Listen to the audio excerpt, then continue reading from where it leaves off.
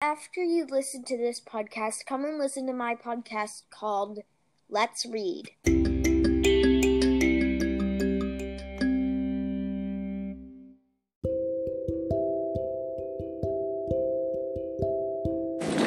Hi guys, and welcome to Reading Books with Thomas Newen.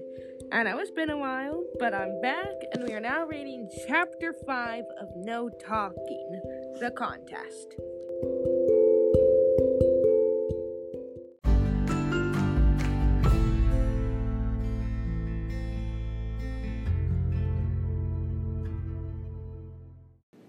Chapter 5, The Contest.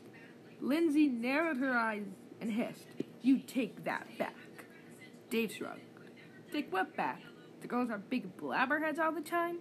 "No way, because they are. Everybody knows that. It's a shame to have to report this, but Dave actually believed what he was saying, and in his ignorant but creative young mind, an idea sparked to life. Before Lindsay or any of her friends could say something back, Dave said, "And as a way to prove that girls talk way more than boys. Unless you're afraid of some competition, you and your noisy friends." "Afraid?" Lindsay said, looking around at the girls. "We're not afraid of anything, except catching whatever made you so stupid." The girls giggled, but Dave ignored the insult, completely caught up by his new idea. He waved his hands to quiet them down. "Okay, here's the deal. A whole day of no talking at school. Not in class, not in the halls, not in the playground, nowhere. No talking at all. And it's a contest. Boys against girls. Whichever side talks less wins." Lindsay made a face. "No talking? At school? That's impossible." Dave had an advantage here. He had just spent almost 4 hours without saying a word at school. So he had some experience, and he felt like he knew what he was talking about. He grinned and said, "Maybe it's possible for a girl to be quiet, but I bet the boys can do it. Or at least we can do it better than the girls." Lindsay said, "But, what if teacher looks right at you and asks a question? Then what?" Dave grinned and said, "You could always cough."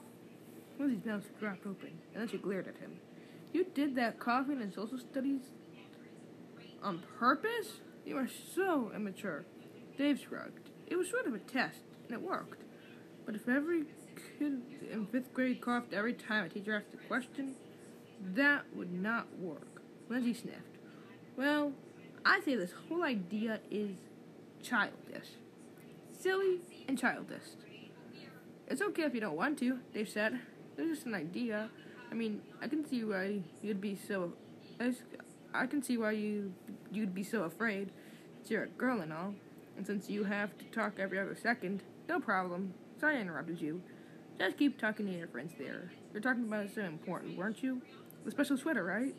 Go ahead, talk." "You girls go on and talk and talk and talk all you want to." Lindsay pressed her lips together and glared at Dave, her eyes narrowed to slits. "You're the most annoying little—" She stopped mid-insult and folded her arms. "All right," she said. "Let's work out the rules. Right now, if the teacher talks to you, what then?" "You answer." Dave said, "How many words can you say?" "Let's make it 10 words, in case you just need to tell a teacher about some new clothes you got." "Stop trying to be funny, because you're not," Lindsay said. "Make the limit 4 words. If you answer with more than 4 words in a row, the extras count." Dave shook his head. 4 is still too easy. Let's make it a 3-word limit. Every illegal word is 1 point against your team." "Duh," said Lindsay, like I needed you to explain that. "So it's a 3-word limit?" Dave said.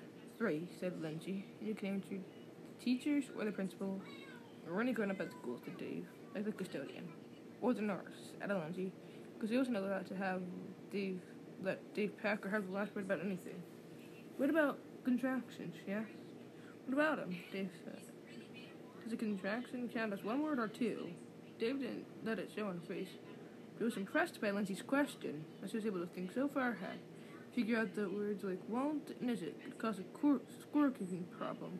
Right away, Dave was just impressed with himself, because he understood how to answer her question with a question of his own. He said, "If you go find a dictionary, can you look up the word blown?" Lindsay nodded. "Of course you can."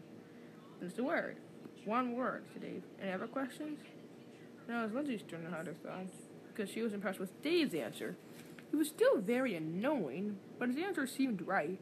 Plus, he'd explained his reasoning clearly, but she didn't get carried away with good feelings about Dave. He was still a miserable, unpleasant boy who was forcing her to get involved in a pointless contest. He also assumed to have to report this, but Lindsay was just as proud and stubborn as Dave. Since she had pushed her into this fight, she felt it was her duty to push back, and she saw the perfect way to do it. She stood away and whispered something to the girls at her lunch table. When they nodded her head, she turned back to Gabe. She gestured toward her friends and said, "We want to make this contest harder. How about this? No talking at home either, or on the school bus, or anywhere else. No talking at all, except for what we already decided. Not even to parents. So let's make the contest last for 2 days instead of 1. 2 24-hour days in a row. Unless you think that's too hard." They shrugged. "Fine, no problem, except how do you keep track of all the mess-ups when you and your friends start gabbing at home?" "You mean when the boys cheat?" asked Lindsay. "Simple. You have to use the honor system when we're not at school. It's the only way. We all keep track of our own mistakes and report them. Honestly. Except I don't think the boys can be trusted. Have boys even heard of the honor system? I know you can trust the girls. Don't worry about us," Dave said. Lindsay tossed her head. "So when does the contest start?" "The girls can be ready by tomorrow, at lunchtime. Unless it's too soon for the boys. Do you need more time to get organized? Like a week? Or 2 weeks?" "Very funny," said Dave. "We'll start Tuesday, tomorrow, at the beginning of lunch. It's not over until Thursday. How about at 12:15? That'll be the middle of lunch period," Lindsay nodded. Dave went on. "I'll be the official scorekeeper for our side, and you keep track for the girls. And no cheating, okay?" Lindsay nodded again. "Agreed." She held out her hand. Dave looked at it like it was covered in slime. "What?" he said. Lindsay wrinkled her nose. "It's revolting, but I have to shake on it so you won't try to back out." Dave shook and made a show of wiping his hands on his pants. She got a big laugh from the 5 or 6 other boys who had witnessed the ceremony. And as Dave turned and went to a huddle with the guys at his lunch table, Lindsay did the same with the girls at her table. The contest was on. Alright, the next chapter we're going to read, the next time we do reading books with Thomas Newman, is chapter 6, Teamwork. I'll see you then. Bye!